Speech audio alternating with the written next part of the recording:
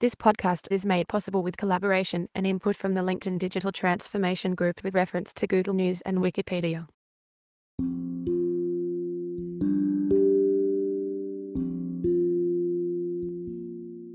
Toward a racially just workplace. Happy Elephant success is to be measured not so much by the position that one has reached in life as by the obstacles which one has overcome while trying to succeed. Success is to be measured not so much by the position that one has reached in life as by the obstacles which one has overcome while trying to succeed. Booker T. Washington, the educator, author, activist, and presidential advisor, wrote those words more than a century ago as a way of encouraging his African-American compatriots, many of them recently emancipated from slavery, to persist in the fight for equal rights and economic opportunities. He was proud of what he and his peers had achieved. He surely believed there was satisfaction in struggling against and surmounting bad odds. And yet we must also assume that he, along with millions of other freedom fighters, wanted future generations of Black Americans to suffer fewer hardships. He hoped today's Black leaders would find easier paths to success. Has that dream been realized? Having spent the past 20 years conducting and reviewing research on African Americans' advancement, particularly in the workplace, and having collected our work and others into a book, we must report that the answer is partly yes, but mostly no. No doubt, there has been progressing. Civil rights laws have been passed and affirmed. Companies are committing to and investing heavily in diversity because more corporate leaders acknowledge that it makes good business sense. And several Black billionaires and CEOs sit on the respective ranking lists. However, according to both quantitative and qualitative data, working African Americans, from those laboring in factories and on shop floors to those setting C-suite strategy, still face obstacles to advancement that other minorities and white women don't. They are less likely than their white peers to be hired, developed, and promoted. And their lived experience at work is demonstrably worse even than that of other people of color. These challenges might, as Washington said, make success sweeter for the few who overcome them. But a huge gap remains between what organizations are saying and doing to promote inclusion and the outcomes we're seeing for many Black workers and managers. If leaders want to walk their talk, they must spearhead much more meaningful change. Instead of undervaluing and squandering Black talent, they must recognize the resilience, robust sense of self, and growth mindset that, studies show, African American people, as one of the most historically oppressed groups in the United States, bring to the table. They should work even harder to seek out and support them, from entry-level recruitment to CEO succession. We have not identified any major company that is doing this well on a broad scale. But research and lessons gleaned from other contexts can point the way forward.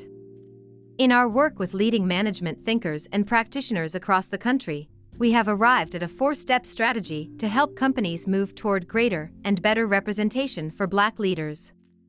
It involves shifting from an exclusive focus on the business case for racial diversity to embracing the moral one, promoting real conversations about race, revamping diversity and inclusion programs, and better managing career development at every stage. Given the increasing importance of purpose and social impact to employees, customers, and other stakeholders, we believe there's no better time to make this transformation. We also believe our framework can be adapted for other marginalized groups in the United States and around the world. Taking these steps won't be easy. Executives will need to think deeply about their ethics and corporate culture and exert extra effort for a cause they may not consider central to their business. But the reward will be great, maximizing the human potential of everyone in the workplace. Underrepresented, unsupported, unfulfilled.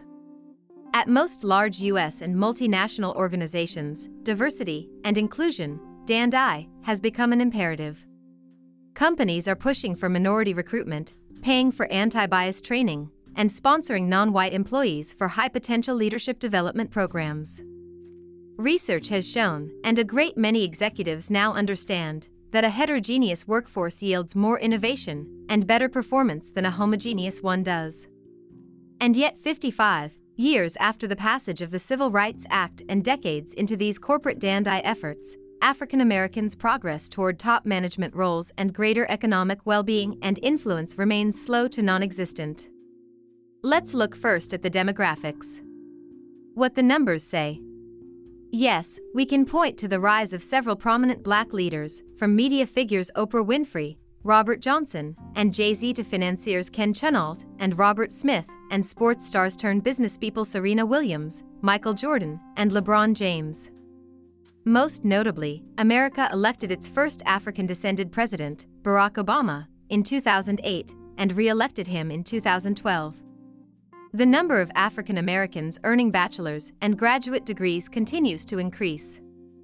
And Black people account for 12% of the U.S. workforce, close to their 13.4% representation in the general population. However, in the words of leaders from the Toigo Foundation, a career advancement organization for underrepresented groups, such evidence merely gives us the illusion of inclusion. In fact, research shows that in the United States, the wealth gap between Blacks and others continues to widen.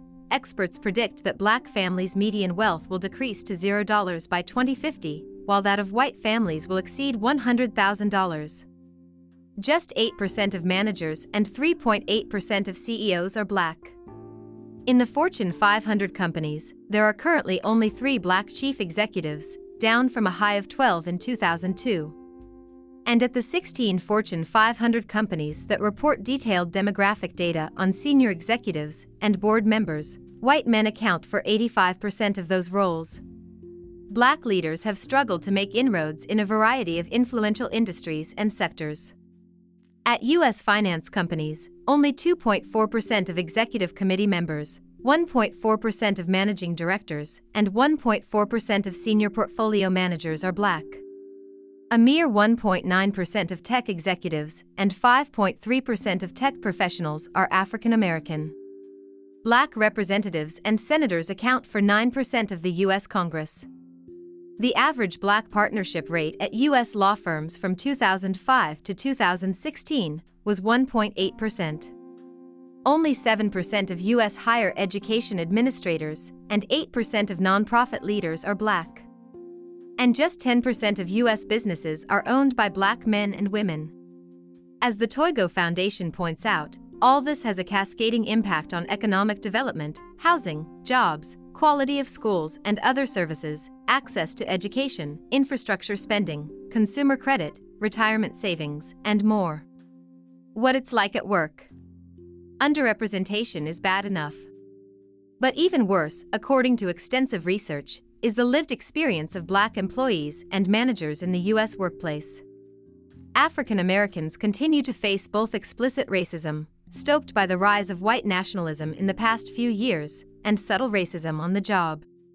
In the latter category, University of Utah Professor Emeritus Arthur Brief points to aversive racism, when people avoid those of different races or change their behavior around them, along with modern racism, when people believe that because Blacks can now compete in the marketplace, they no longer face discrimination. Microaggressions, for example, when a white male visitor to an office assumes that a Black female executive is a secretary, are also common. Although companies claim they want to overcome these explicit and implicit biases and hire and promote diverse candidates, they rarely do so in effective ways. When Harvard Business School's Emeriti professors David A. Thomas and John Gabaro conducted an in-depth 6-year study of leaders in 3 companies, they found that people of color had to manage their careers more strategically than their white peers did, and to prove greater competence before winning promotions. And research by Lynn Perry Wooten, the Dean of Cornell University's Dyson School, and Erica Hayes James, the Dean of Emory University's Goizueta Business School, shows that Black leaders who do rise to the top are disproportionately handed glass cliff assignments, which offer nice rewards, but carry a greater risk of failure. Other research, such as Duke University professor Ashley Rosette's studies of Black leaders, has shown widespread racial differences in hiring, performance ratings, promotions, and other outcomes. There is also an emotional tax associated with being Black in the American workplace. Research by the University of Virginia's Courtney McClooney and Catalyst's Nika Travis and Jennifer Thorpe Moscon shows that because Black employees feel a heightened sense of difference among their mostly white peers, their ability to contribute is diminished. The sense of isolation, of solitude, can take a toll, one leader told them. It's like facing each day with a core of uncertainty, wondering if the floor you're standing on is concrete or dirt, solid or not. Many Black professionals have reported to Toigo that they are expected to be cultural ambassadors who address the needs of other Black employees, which leaves them doing two jobs, the official one the person was hired to do, and a second one as a champion for members of the person's minority group, as one put it. Across industries, sectors, and functions, they also experience the diversity fatigue that arises from constantly engaging in task forces, training, and conversations about race as they are tapped to represent their demographic. And Black leaders in particular struggle with feeling inauthentic at work. Research by McGill University's Patricia Faison-Hewlin shows that many minorities feel pressured to create facades of conformity, suppressing their personal values, views, and attributes to fit in with organizational ones. But as Hewlin and her colleague Anna Maria Brooms found in a survey of 2,226 workers in various industries and corporate settings, African Americans create these facades more frequently than other minority groups do and feel the inauthenticity more deeply. They might chemically relax, straighten their hair, conform with coworkers' behavior, whitewash their resumes by deleting ethnic-sounding names or companies, hide minority beliefs, and suppress emotions related to workplace racism. As a result of all the above, Black workers feel less supported, engaged, and committed to their jobs than their non-Black peers do, as research from Georgetown University's Ella Washington, Gallup's Ellen Maese, and Shane McFeely, and others have documented. Black managers report receiving less psychosocial support than their white counterparts do. Black employees are less likely than whites or Hispanics to say that their company's mission or purpose makes them feel their job is important, that their coworkers will do quality work, and that they have opportunities to learn and grow. Black leaders are more likely than white ones to leave their organizations. It's clear that the norms and cultural defaults of leadership in most organizations create an inhospitable environment that leaves even those Black employees who have an advanced feeling like outsiders, and in some cases pushes them out the door. Relatively high pay and impressive pedigrees don't help much, according to a survey of diverse professionals with bachelor's or graduate degrees and average annual incomes of $100,000 or more that One of Us, Laura, conducted with colleagues at the Partnership, a nonprofit organization specializing in diversity and leadership development. African Americans report the lowest levels of both manager and coworker support, commitment, and job fit, and the highest levels of feeling inauthentic and wanting to leave their jobs. Studies of Black Harvard Business School and Harvard Law School graduates have similarly found that matriculating from highly respected institutions does not shield one from obstacles. When surveyed years and even decades after graduating, Black Harvard MBAs expressed less satisfaction than their white counterparts with opportunities to do meaningful work, realize professional accomplishments, and combine a career with personal and family life. Perhaps it sounds naive, but, coming out of HBS, I did not expect the race to have any bearing in my career, one told us. I was wrong. Leading change. As we said earlier, diversity and inclusion efforts have been gaining traction, and workforces are becoming increasingly multiracial. But given the dearth of Black leaders, we would like to see companies jumpstart their efforts in 4 ways. First, move away from the business case and toward a moral one. The dozens of Dandai executives we talked to in the course of our research tell us they sometimes feel they've taken the business case for diversity as far as it can go. When Weber Shandwick surveyed 500 chief diversity officers at companies with revenue of $500 million or more, results confirmed that, proving that ROI, showing that inclusive teams yield more creative ideas that appeal to broader customer bases, open new markets, and ultimately drive better performance, is one of the biggest challenges. The research on this is clear. A 2015 McKinsey report on 366 public companies found that those in the top quartile for ethnic and racial diversity in management were 35% more likely than others to have financial returns above the industry mean. Various studies have shown that teams composed of both white and Black people are more likely to focus on facts, carefully process information, and spur innovation when the organizational culture and leadership support learning across differences. With the right knowledge, skills, and experience, African American employees and managers can add as much business value as anyone else.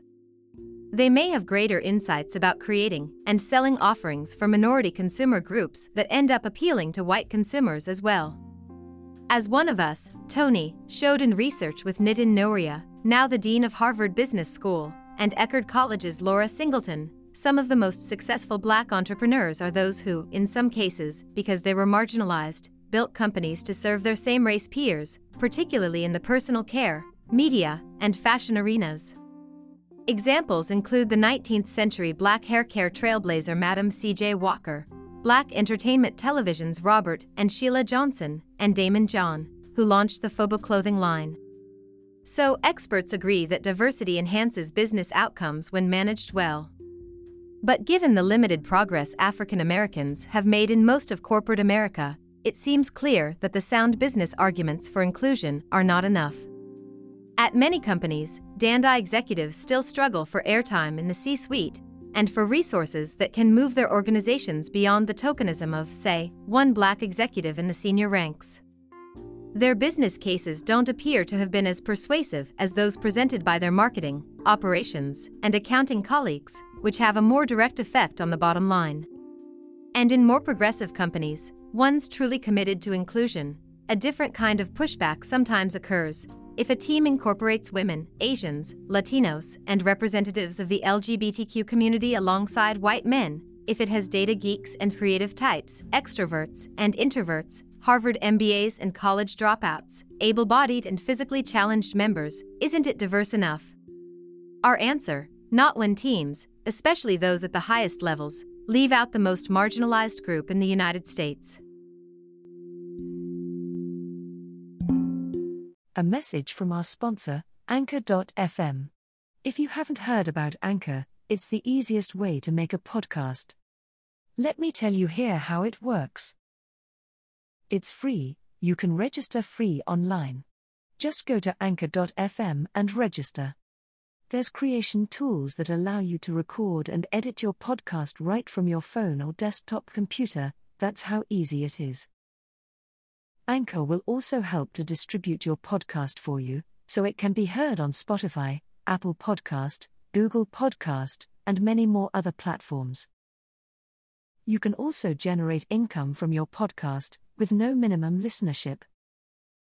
It's everything you need to make a podcast, all in one place. Now, you can download the Anchor apps from the Apple Store or Google Play Store. Enjoy the podcast. Thanks again.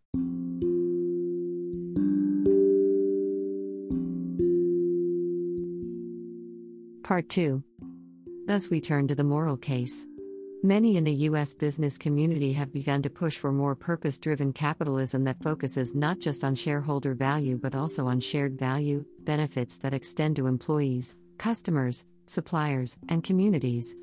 This movement, toward what the University of Toronto's Sarah Kaplan calls the 360 Degrees Corporation, wants corporate leaders to consider both the financial and the ethical implications of all their decisions. We believe that one of its pillars should be proportionate representation and wages for Black Americans. Why this group in particular? As the New York Times' excellent 1619 project highlighted, we are exactly 4 centuries away from the start of slavery, the kidnapping, forced labor, mistreatment, and often murder of African people, in the United States. And we are just 154 years away from its end. Although discrimination based on race and other factors was outlawed by the Civil Rights Act of 1964, the effects of slavery and the decades of discrimination and disenfranchisement that followed continue to hold back many descendants of enslaved people, and those from different circumstances who have the same skin color. Alarmingly, racism and racist incidents are on the rise. According to the FBI, the number of hate crimes committed in the United States rose by 17% from 2016 to 2017, marking the 3rd consecutive year of increases. We also can't forget that a compelling business case can be, and has been, made for all the atrocities listed above. Indeed, when invoked absent humanistic and ethical principles, a business case has legitimated exploitative actions throughout history. White landowners argued that the economic welfare of the colonies and the health of the young country depended on keeping Black people in chains. White business owners in the Jim Crow South and segregated neighborhoods across the country claimed that sales would suffer if black customers and residents, who in the absence of land and good jobs had amassed little wealth, were allowed in because that would turn rich white customers away. And white executives have long benefited because people of color with less access to high-quality education and high-wage employment were forced into low-paying commercial and household jobs, from coal mining and call center work to cleaning, cooking, and caregiving. So the case for racial diversity and the advancement of African Americans can't be solely about increasing innovation or providing access to and legitimacy in minority markets to maximize revenue and profits. We can't simply ask, what's the most lucrative thing to do? We must also ask, what's the right thing to do? The imperative should be creating a context in which people of all colors, but especially those who have historically been oppressed, can realize their full potential. This will involve exploring and understanding the racist history that has shaped various groups' access to resources and opportunities and that undergirds contemporary bias. It means emphasizing equity and justice. How might this work? Starbucks has made some attempts. In the wake of protests following the 2014 fatal shooting of Michael Brown by police in Ferguson, Missouri, the coffee chain announced Race Together, which aimed to spark a national conversation about race relations by having baristas write that phrase on customers' cups. The campaign fell flat because it was perceived more as a profit-minded marketing stunt than as a good-faith effort to change the status quo. Subsequent initiatives, perhaps designed with ethics more squarely in mind, have garnered a more positive response.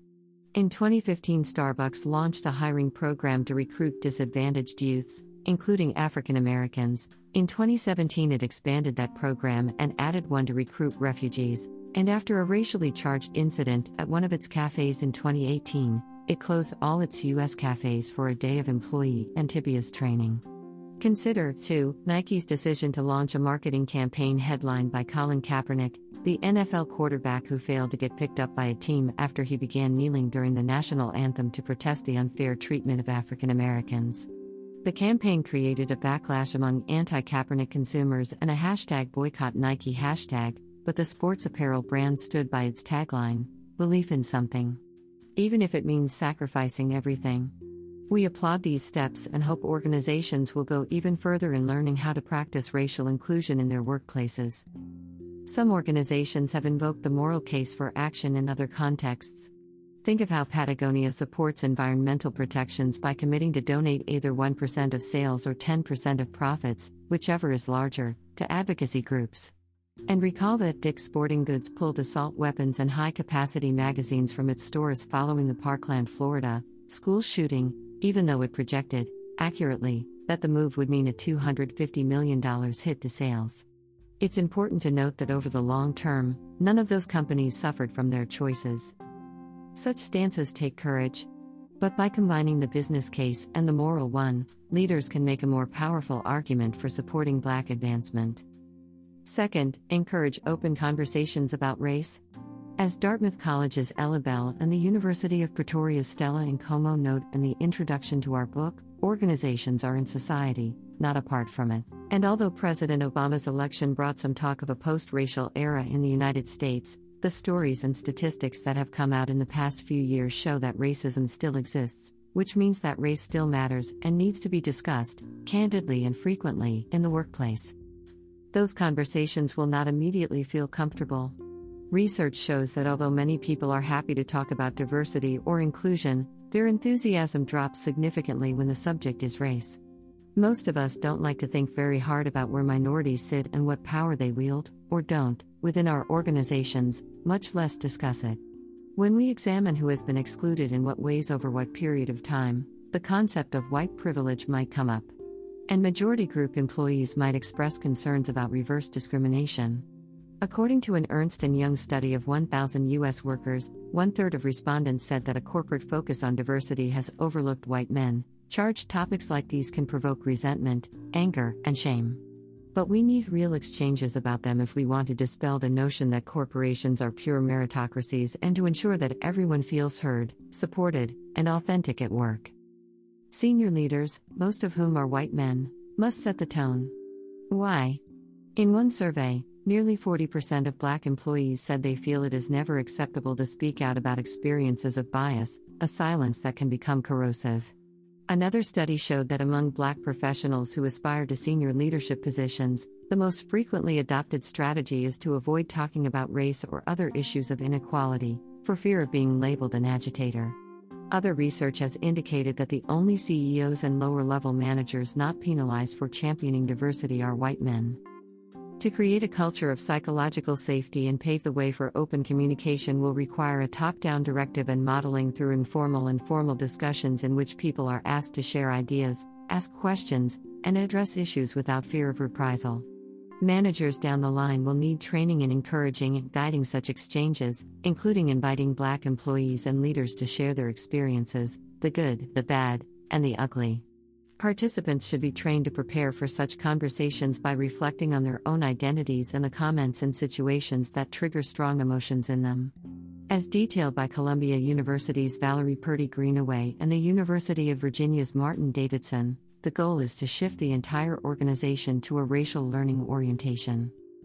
Again, a movement from another context, #MeToo, sheds light on how to do so. Revelations of abuse and harassment and the outpouring of women's stories that followed, many about incidents that happened in the workplace, forced corporate leaders to focus on those issues. Bad actors were fired, women felt empowered to speak up, and awareness of gender discrimination increased.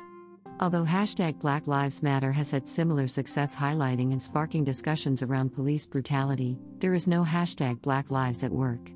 There should be. We see some positive signs on this front. Over the past few years, several prominent leaders, including PwC's Tim Ryan, Interpublic Group's Michael Roth, Kaiser Permanente's Bernard Tyson, and Atance Randall Stevenson, have initiated company-wide discussions of race. For example, PwC brought in Melody Hobson, president and co-CEO of Ariel Investments and a prominent African American leader, to talk to employees about being color brave instead of colorblind at work, and it has offered guides for continuing the discussion. At Morgan Stanley, global head of Dandy Susan Reed has promoted intimate conversations about race in networking groups and an hour-long forum on race in the current social climate. The latter was moderated by the company's vice chairman and featured its chief marketing officer, its head of prime brokerage, and a Fortune reporter who covers racial issues. It was attended by 1,500 employees, and videos of the event were shared across the firm. Greenaway and Davidson also point to a mostly white male financial services firm that instituted Know Us, a program of small group cross-race dialogues on racially relevant topics. Over time, these conversations will start to happen informally and organically in groups and among individuals at all levels of an organization, deepening interpersonal cross-race relationships. In one consulting company cited by Greenaway and Davidson, non-Black employees started a book club open to all but focused on Black writers. The group has visited African American museums and historical sites. One-on-one interactions can be even more meaningful, as the psychologist colleagues Karen Samuels, who is white, and Catherine Fraser, who is Black, describe. It was important to name our racial and cultural differences and to examine how my perspective was naive regarding her reality, Samuels explains. Third, revamp Dandy programs. Any corporate diversity and inclusion program is better than none, but most that exist today are not designed to sustain a focus on racial equity. Many are siloed within the HR department, lack C-suite support, or are given to women or people of color to manage in addition to their day jobs. Some are more show than go, resting on philosophical statements about inclusion rather than outlining concrete steps for advancing non-whites. Others limit their efforts to Antibias and cultural competence training, preempting problems but, again, not propelling anyone forward. Most take a broad brush approach to diversity, attempting to serve all minorities plus white women, LGBTQ employees, and those who are neurodiverse or disabled, and offering uniform training and leadership development that ignore historical patterns of exclusion, marginality, and disadvantage for each group. They might focus too heavily on recruitment and retention, filling the pipeline and high-potential groups with Black employees but failing to support them past middle management roles. Most troubling, as Courtney McClooney and San Francisco State University's Veronica Rebelu have shown, a significant portion of Dandy programs try to manage Blackness, that is, impose desirable and professional, white, norms and expectations on rising African American stars, thus preserving rather than shifting the status quo. They train Black executives to fit into the existing organizational culture rather than encourage them to broaden it by bringing their true and most productive selves to work. How can we improve such programs? By tackling their shortcomings one by one. Here are several steps organizations can take. Give Dandy sustained C-suite support and recognize and reward the people who contribute to its initiatives, for example, by having your Chief Diversity Officer report directly to the CEO and tracking inclusion initiative participation, performance reviews and promotion and pay raise discussions. Equip and invite white men to take up the mantle, say, by bringing them into Dandy programs and assigning some of them to leadership roles. Challenge those running Dandy efforts to set clear goals for how representation, organizational networks, and access to resources should change across functions and levels over time, and how Black employees' perceptions, engagement, and well-being should improve, and then measure the effort's effectiveness with data analysis and qualitative surveys. Shift from preventative measures, such as Antibia's training, to proactive ones, such as upping the number of Black candidates considered for open positions and stretch roles. Abandon one-size-fits-all and colorblind leadership development practices in favor of courses and coaching tailored to specific groups, or better yet, adopt personalized plans that recognize the multifaceted nature of each individual. Help Black employees and rising leaders throughout their careers, including teaching managers the skills they need to support Dandy efforts. Stop asking Black employees to blend in, instead, emphasize the value of a workplace that embraces all styles and behaviors.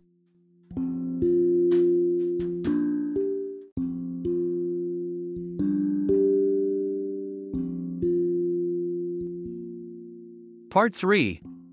In sum, Dandy needs to be an ethos that permeates the entire organization, championed not just by the HR department but by everyone, and especially managers, so that its importance is clear. The Toigo Foundation's leaders draw a parallel between this idea and the total quality management movement of the 1980s, which, with top-down support and the establishment of key performance indicators, became a pervasive way of working and thinking that filtered down to every function and level. Few companies to date have taken diversity and inclusion that far. But some are moving in the right direction, including J.P. Morgan Chase, which in 2016 launched a board and CEO-supported Advancing Black Leaders strategy staffed and managed separately from other Dandy initiatives focused on filling the firm's pipeline with Black talent and retaining and promoting those workers. SAP's Black Employee Network helped launch its partnership with Delaware State University through Project Propel, which offers tech training and skills development to students from historically Black colleges and universities, HBCUs, with the goal of building an employee pipeline. The network also encouraged SAP to sponsor Silicon Valley's Culture Shifting Weekend, which brings together more than 200 African American and Hispanic executives, entrepreneurs, innovators, and social impact leaders to discuss diversifying the tech industry. Pfizer tracks numerous Dandy metrics and notes that 21% of its workforce, 21,000 people, are actively involved in its Dandy efforts. Finally, manage career development across all life stages. African Americans today are securing good university educations in record numbers. HBCUs, in particular, create a sizable pipeline of young talent for organizations to tap into. Companies can, of course, step up their campus recruiting efforts, but efforts to advance Black leaders must extend far beyond that. If more African Americans are to rise through the ranks, robust and careful investment in retention and development is required. Research by the University of Georgia's Keisha Thomas and colleagues has shown that many Black women get this kind of support early in their careers, but it comes with a price. They are treated like pets whom white leaders are happy to groom, but the further they progress, the more that favored status begins to undermine them. Those who reject the pet identity, meanwhile, are perceived as threatening and face hostility and distancing from co-workers. Mentoring is useful, and our study of Black HBS graduates shows that they were more likely than their white peers to have been formally assigned to mentors. But they derived less value from the relationship and said that informal mentorship, having senior executives, white or minority, connect with them naturally through workgroups or common interests, was more effective. A mentor helps you navigate the power structure of the firm, especially when there is no one in senior management who looks like you, one study participant told us. Early in their careers, Black employees need safe spaces to grow and develop, and to experience authentic failures and successes without being subsumed in narratives of racial limitation. Managers and mentors can provide the necessary cover. We found that the Black Harvard MBAs who did reach top management positions, 13% of women, 19% of men, had been bolstered by networks of supporters. Sponsorship, that is, recommending Black employees for promotions and stretch assignments, is even more important. Other key factors that have propelled Black Harvard MBAs into senior executive roles are line or general management experience and global assignments. With many qualified and ambitious people vying for such opportunities, politics often plays a role. So African Americans need more influential people in their corners, pressing their cases to decision makers. Candid feedback early on is also critical. This doesn't mean pushing protégés to assimilate, to look and act more white. As we've shown, that's counterproductive.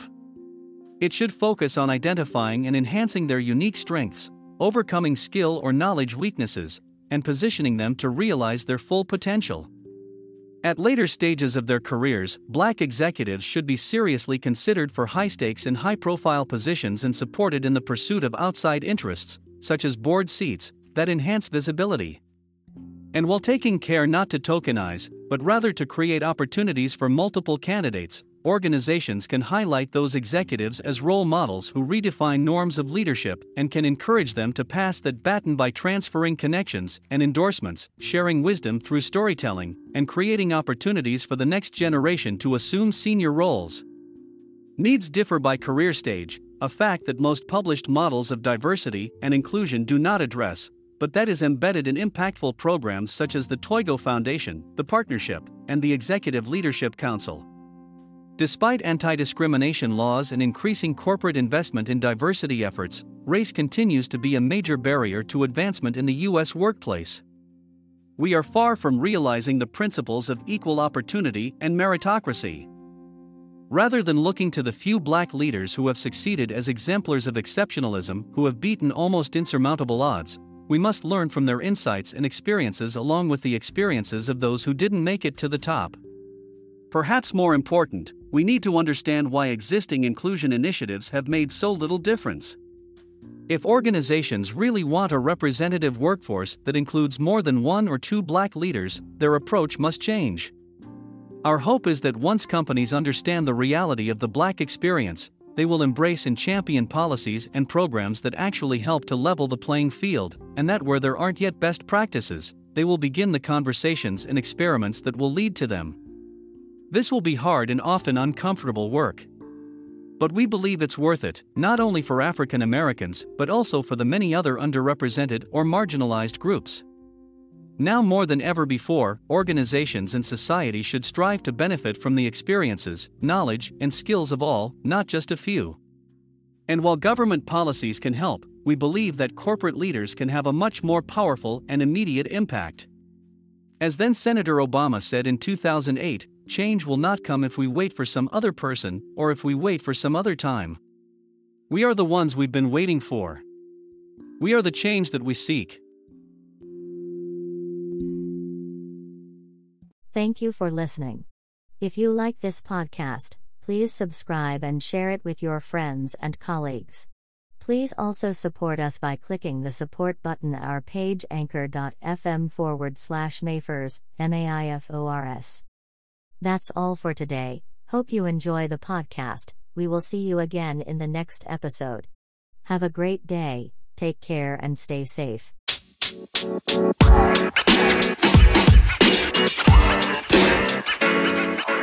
You know, man.